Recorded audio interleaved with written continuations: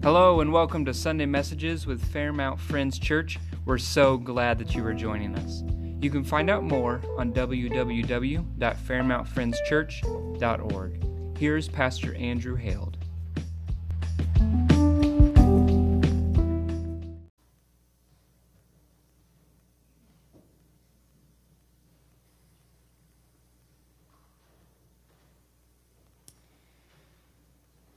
Thank you for that reminder, Sandy.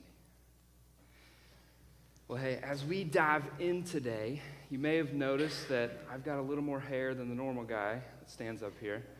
Pastor Brock and his family are away, and they said they're watching online, so good morning to them. Brock, sorry about the dig. It's just true. But as we dive in today, we're going to be looking at Mother's May. This is still a part of the Mother's May series, as well as Memorial Day. So Mother's May and Memorial Day.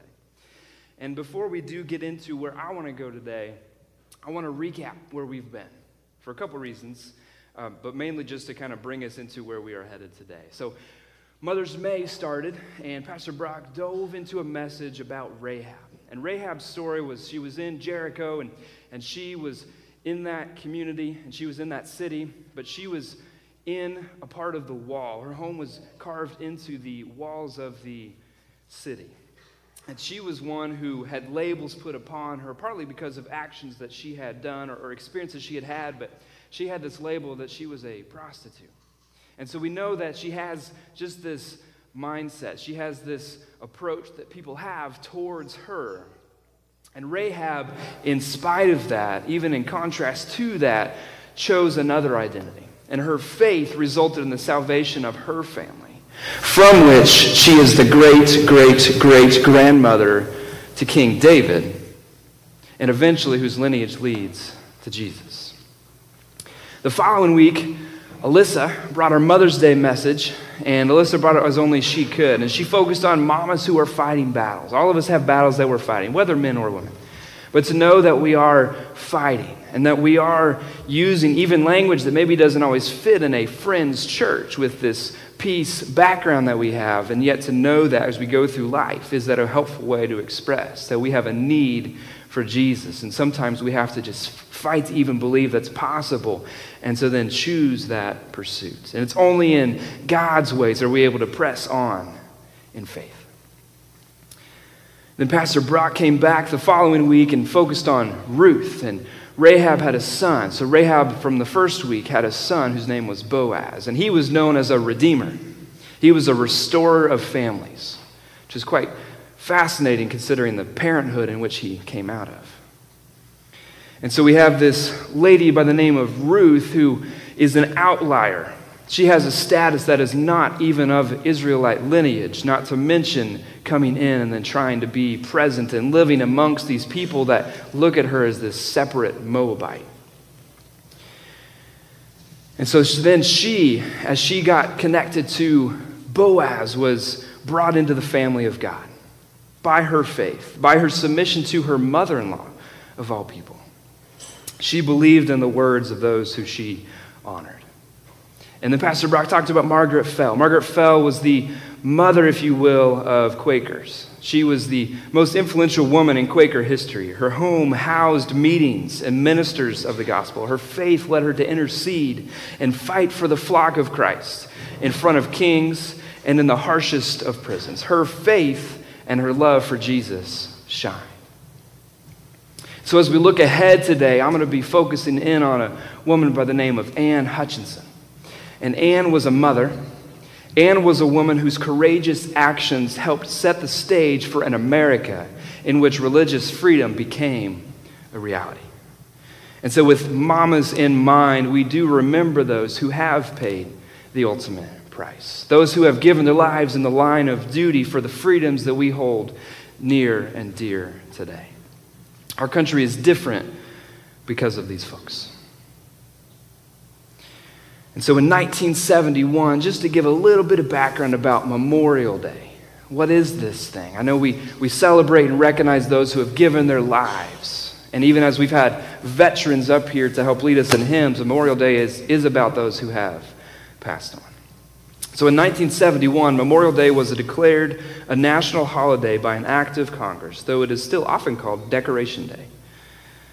But over 100 years, over a century prior to that time, there were local springtime tributes to the Civil War dead that were already being held in various places. Nothing organized or orchestrated. It was just folks who came together and said, we know there's folks who are buried here. Let's honor and recognize what they've given. And one of the first times of this occurring that we know of was in Columbus, Mississippi on April 25th, 1866. There's a group of women who visited a cemetery to decorate the graves of Confederate soldiers who had fallen in the battle at Shiloh.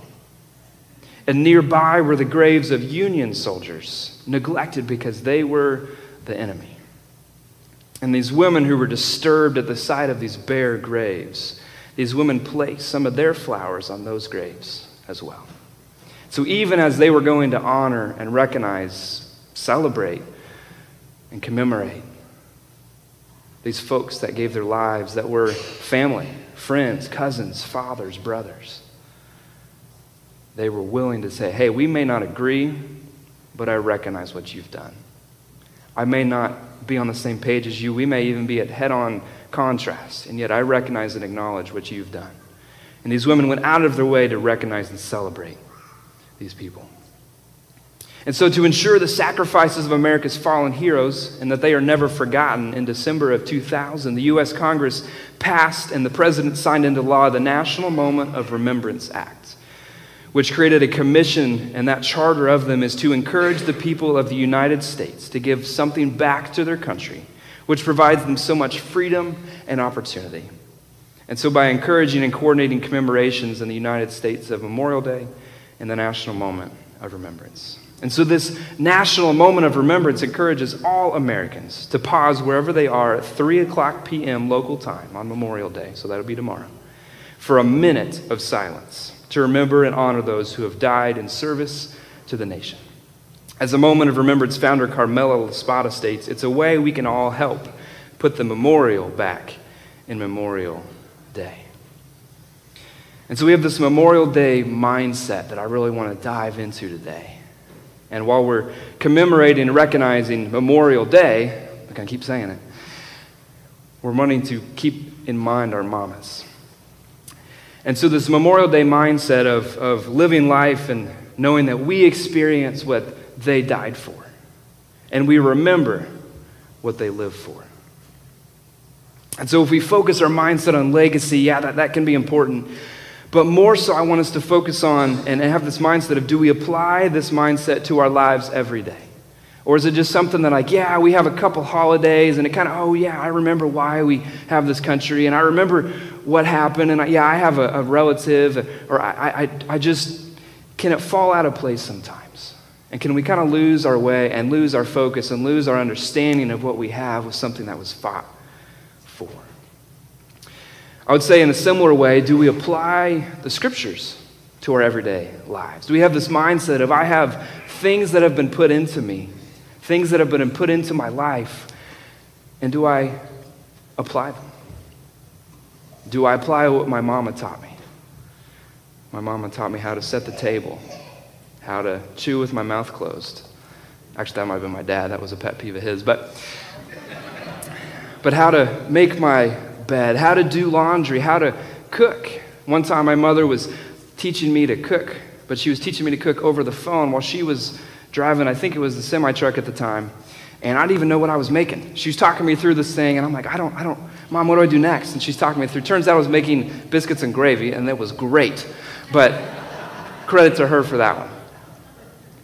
Right, but to have this mindset of do I remember what has been put into me, whether it's by a mama, whether it's by someone else, whether it's by those who have died, whether it's by the scriptures, whether it's by the Holy Spirit. Do I just live life and just kind of do my thing and try to do what's right and try to do whatever's logical or reasonable, or do I have something more to life than just what maybe makes sense? Usually what makes sense to me, I usually still mess up.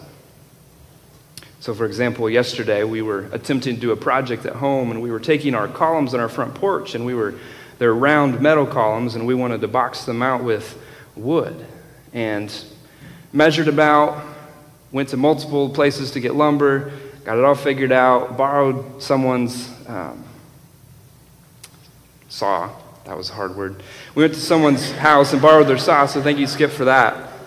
And we ripped the wood down to size and got all the measurements, like quadruple check, right? Because you're supposed to measure twice, cut once. Well, we measured 10 times, and we were sanding them down, we were chopping them up, and we were staining them. And we went out, well, we should probably double check these. So my dad made a little base, and we went, and it didn't fit. It was too small. So my quadruple 10 times measuring checks was not enough, right? And so I didn't put in what I needed to for this moment. I had a couple mistakes. And so now we get to go back and buy more wood and put more expense into this and try and make it happen, right? So Tony Robbins is a life and business strategist, and he says, we live who we believe we are. Our lives are a reflection of not your goals, not your desires, but your standards. And we do whatever is necessary to maintain that identity. So even if we have goals, or even if we do have desires, things that we're looking ahead towards, how we actually live the day to day, even as we're hoping for that, maybe we're on an on-ramp towards that. But the standards that we choose to live by actually determine what those outcomes and what our identity will be. So Proverbs 31 is a typical scripture we refer to and we point to as trying to describe a woman of God. Someone who is seeking after God and taking care of the home and taking care of business and taking care of whatever the different elements in life might be. And I encourage you to check out the passage if you haven't read it. And sometimes I think maybe we overemphasize just this chapter because there's so many other examples of just one, godly living for everybody. But two, we have so many examples of women throughout Scripture and throughout history that we can point to. So this passage is a helpful one, and we're going to be looking at, for a brief moment here, the end of that chapter. So Proverbs 31, 26 through 31. And these are sayings from the mother of King Lemuel. So coming in towards the end. She speaks with wisdom, and faithful instruction is on her tongue. She watches over the affairs of her household and does not eat the bread of idleness. Her children arise and call her blessed, her husband also, and he praises her. Many women do noble things, but you surpass them all. Charm is deceptive and beauty is fleeting, but a woman who fears the Lord is to be praised. Honor her for all that her hands have done, and let her works bring her praise at the city gate. So these aren't just relegating women to these whatever roles we have put them towards or tend to find our assumptions lead us towards.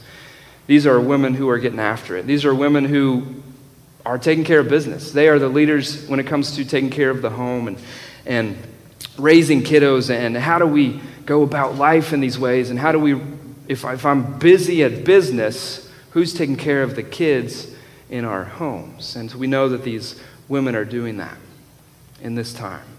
And yet we know it's not just relegated to that. There's so many other ways, and we're going to look at a woman by the name of Anne Hutchinson. We're not quite there yet. A couple other folks I do want to recognize, just thinking about this passage and how it demonstrates who they are, not just a cone of men, but to say this is a description of these women, and let's set them free into who they truly are. One person is Sarah Edwards. You may have heard of Jonathan Edwards. We've talked about him before a couple different times, and he's got quite the legacy, and that includes one U.S. vice president. And this isn't just his kids, this is his generations. One U.S. vice president, one dean of a law school, one dean of a medical school, 3 U.S. senators, 3 governors, 3 mayors, 13 college presidents, 30 judges, 60 doctors, 65 professors, 75 military officers, 80 public office holders, 100 lawyers, 100 clergymen, and 285 college graduates.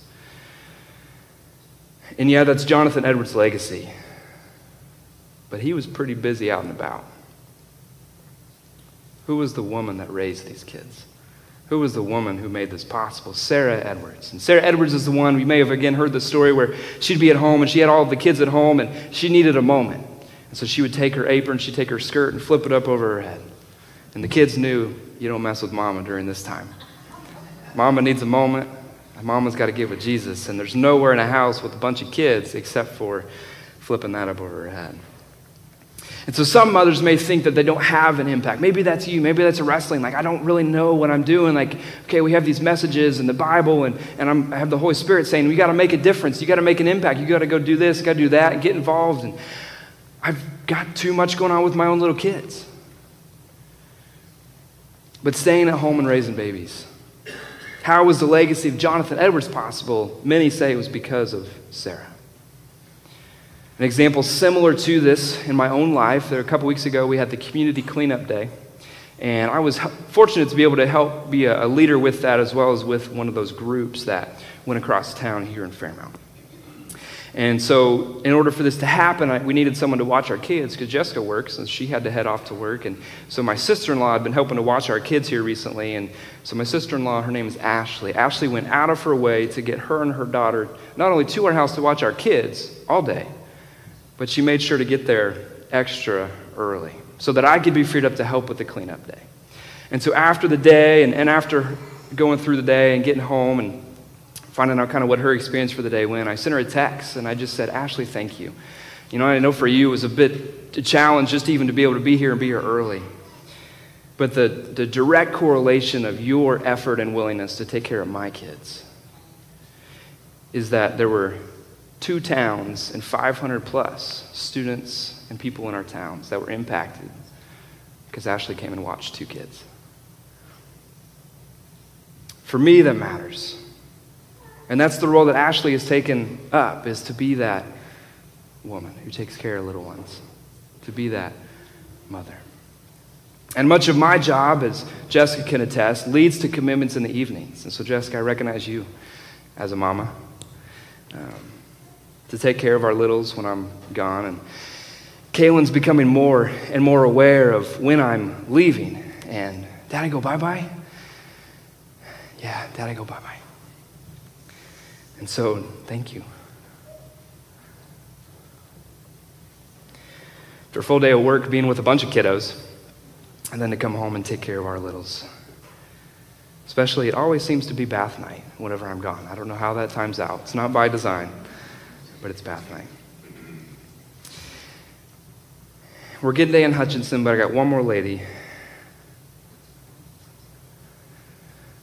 My mom's here today. Her name's Luann, and I want to make sure you meet. I want to make sure you meet, because if you don't know, the name Luann, the correct way is L-U-A-N-N. But nobody else ever spells it that way. It's always L-U, capital A-N-N, or it's L-O-U, space A-N-N, whatever. There's so many different variations, but L-U-A-N-N. So I want to make sure you two connect after service, because they can just have this moment of, oh, we are together.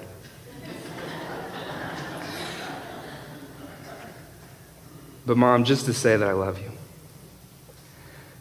And I know that I'll never know fully what that meant. But I look forward to learning more about it.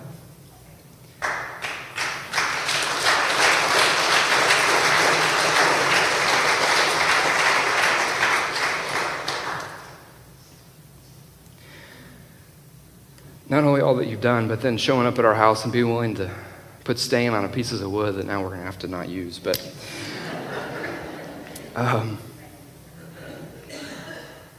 dealing with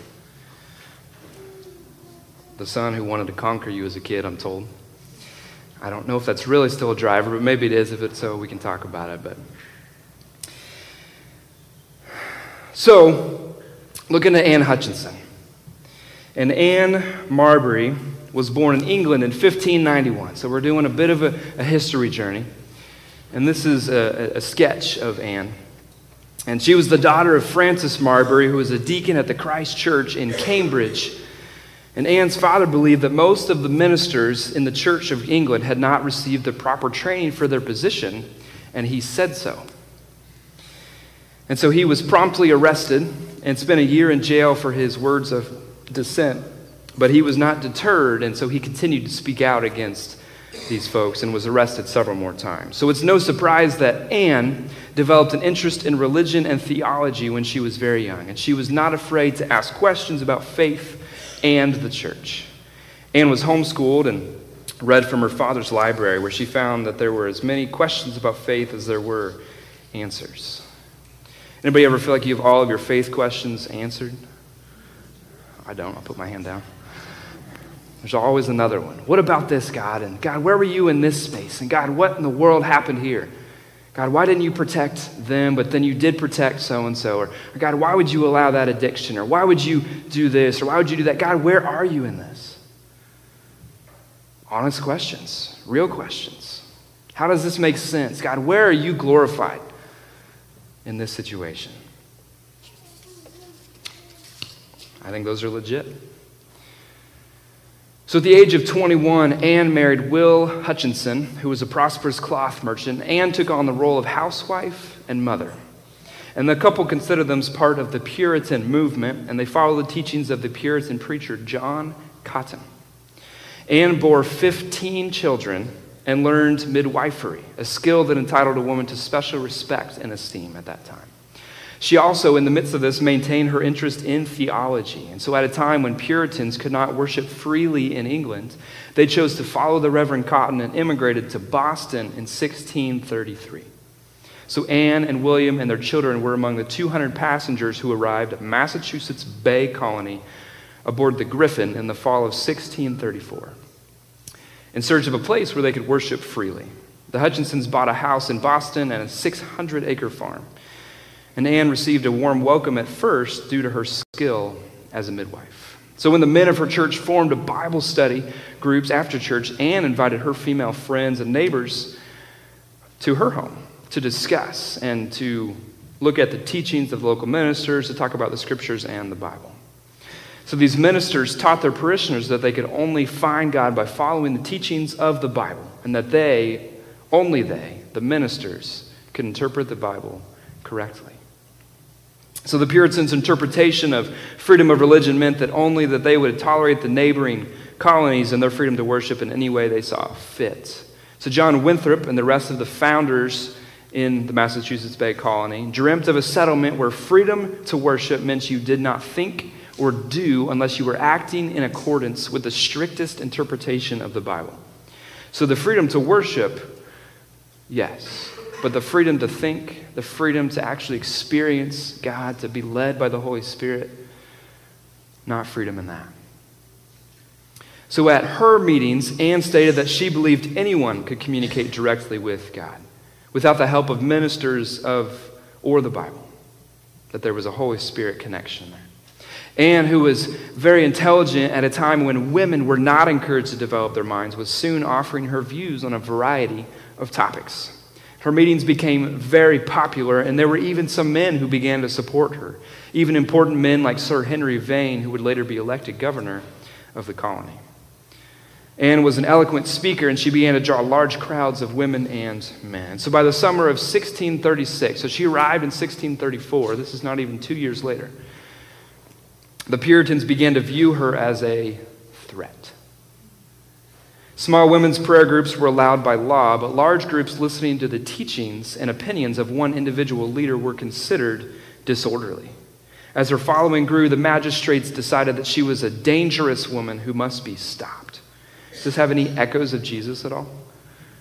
Jesus was some guy who came from somewhere else, and now he started speaking, and he started making this cult appear, and people of the way, and now we got to stop him because he's a danger, he's a threat. Interesting how there's echoes throughout history. So the laws of Massachusetts Bay were based on biblical teachings, and the colony's leaders took seriously Paul's commandment that women be silent in public meetings. Again, a question we can discuss and get into as we look at faith. But Anne's supporters insisted that her meetings were private gatherings. And so in August of 1637, Anne Hutchinson was condemned by a conference of ministers. She was charged with sedition for undermining the authority of the ministers and heresy for expressing religious beliefs that were different from those of the colony's religious leaders. She was then tried by the General Court and the first female defendant in a Massachusetts court. And though she was 47 and pregnant, she stood tall in the courtroom and faced her accusers, 49 well-educated and powerful leaders of the Massachusetts Bay Colony, presided over by Governor John Winthrop. And there was no lawyer to defend her. She used the Bible and the men's own words to skillfully defend herself, and she stated that the holding meetings in the home to discuss religion had been a common Puritan practice in England. She told them that God had spoken to her directly and only God could be her judge. This infuriated the Puritans. In the end, the verdict was against her, and she was banished from the Massachusetts Bay Colony on March 22nd, 1638. And she was labeled, again a callback to Rahab, a woman not fit for our society. With her family and 60 followers, Anne left for a more tolerant Providence plantation in Rhode Island. And so while Anne Marbury Hutchinson had not succeeded in changing the laws of her time, her courageous actions helped set the stage for an America in which religious freedom became a reality. She was one of the first. She stood in that space and said, I believe in faith, I believe in Jesus, and I believe that the Jesus you're doing and the Jesus you're talking about, the Jesus you're promoting as these holy leaders, it's just not what it's about. And so in 1922, so we went from 1638 to 1922, a statue was erected in front of the State House in Boston. It depicts Anne Hutchinson and her daughter, Susanna. And then in 1945, which is over 300 years after her banishment, the legislature voted to revoke Anne's banishment. The memorial with the statue reads, "Courageous exponent of civil liberty and religious toleration." A quote from Anne says, "As I understand it, laws, commands, rules, and edicts are for those who have not the light which makes plain the pathway." And so we can get so locked in on the liturgy. We can get so locked in on the tradition. We can get so locked in on the business practice. We can get so locked in, and this is how I operate. Again, I'll go back to our wood project. I got so locked in on this is how we needed to do it that I didn't open up the thought that maybe we didn't need to cut the wood. We could have just had bigger posts.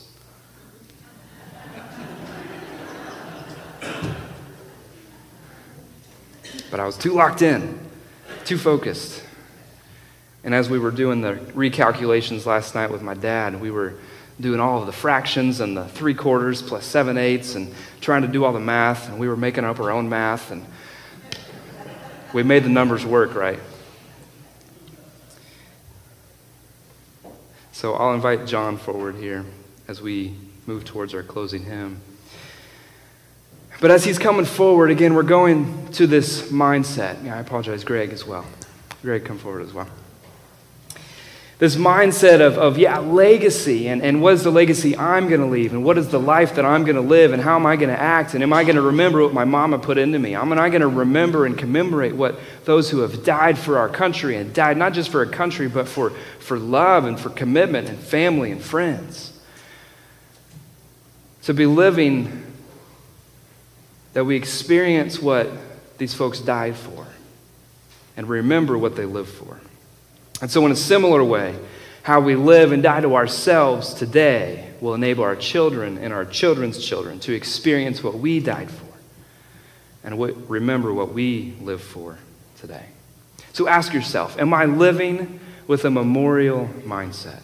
Am I living to my own standards, or am I willing to learn and live up to another standard of life? Not to become legalistic or to become shamed, but to become free and full of life. A life that is different, and a life that moves toward Jesus.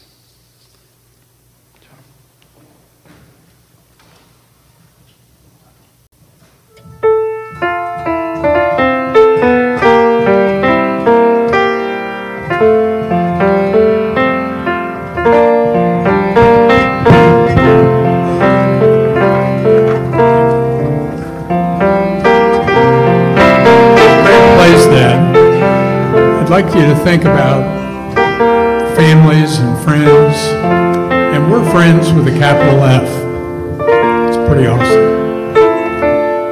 But there's a tie that binds us to this church and Christianity and Jesus, and I appreciate every one of you. Blessed be the tie that binds. Blessed be the tie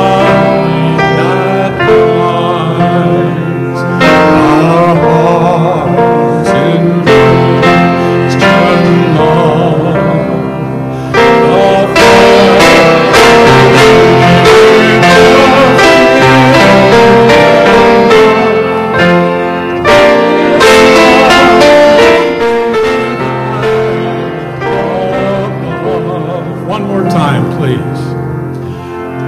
Must be the tide that binds our hearts in Christian love, the fellowship of kindred mind is like to that above.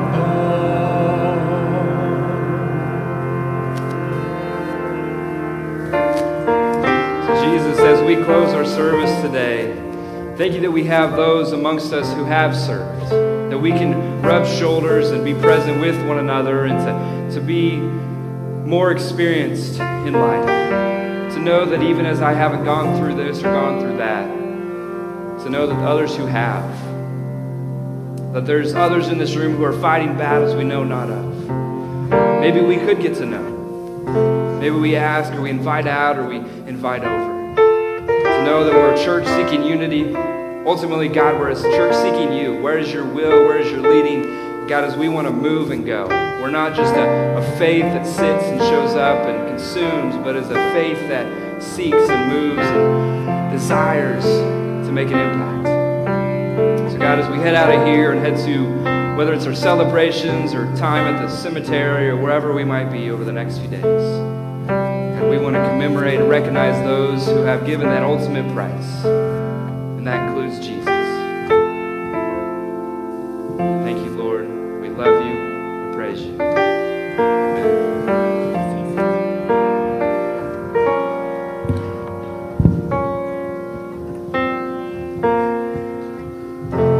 I'd like to thank Andrew for his recognizing all the work that went into raising him. His dad and I worked hard, and it wasn't always easy, as every parent in here knows. But we're pretty proud of him. When our younger daughter was in grade school, they did Wax Museum, where they would portray a certain historical character, then they would talk about him and pretend they were the wax figure. And his little sister Natalie portrayed Anne Hutchinson. Later we found out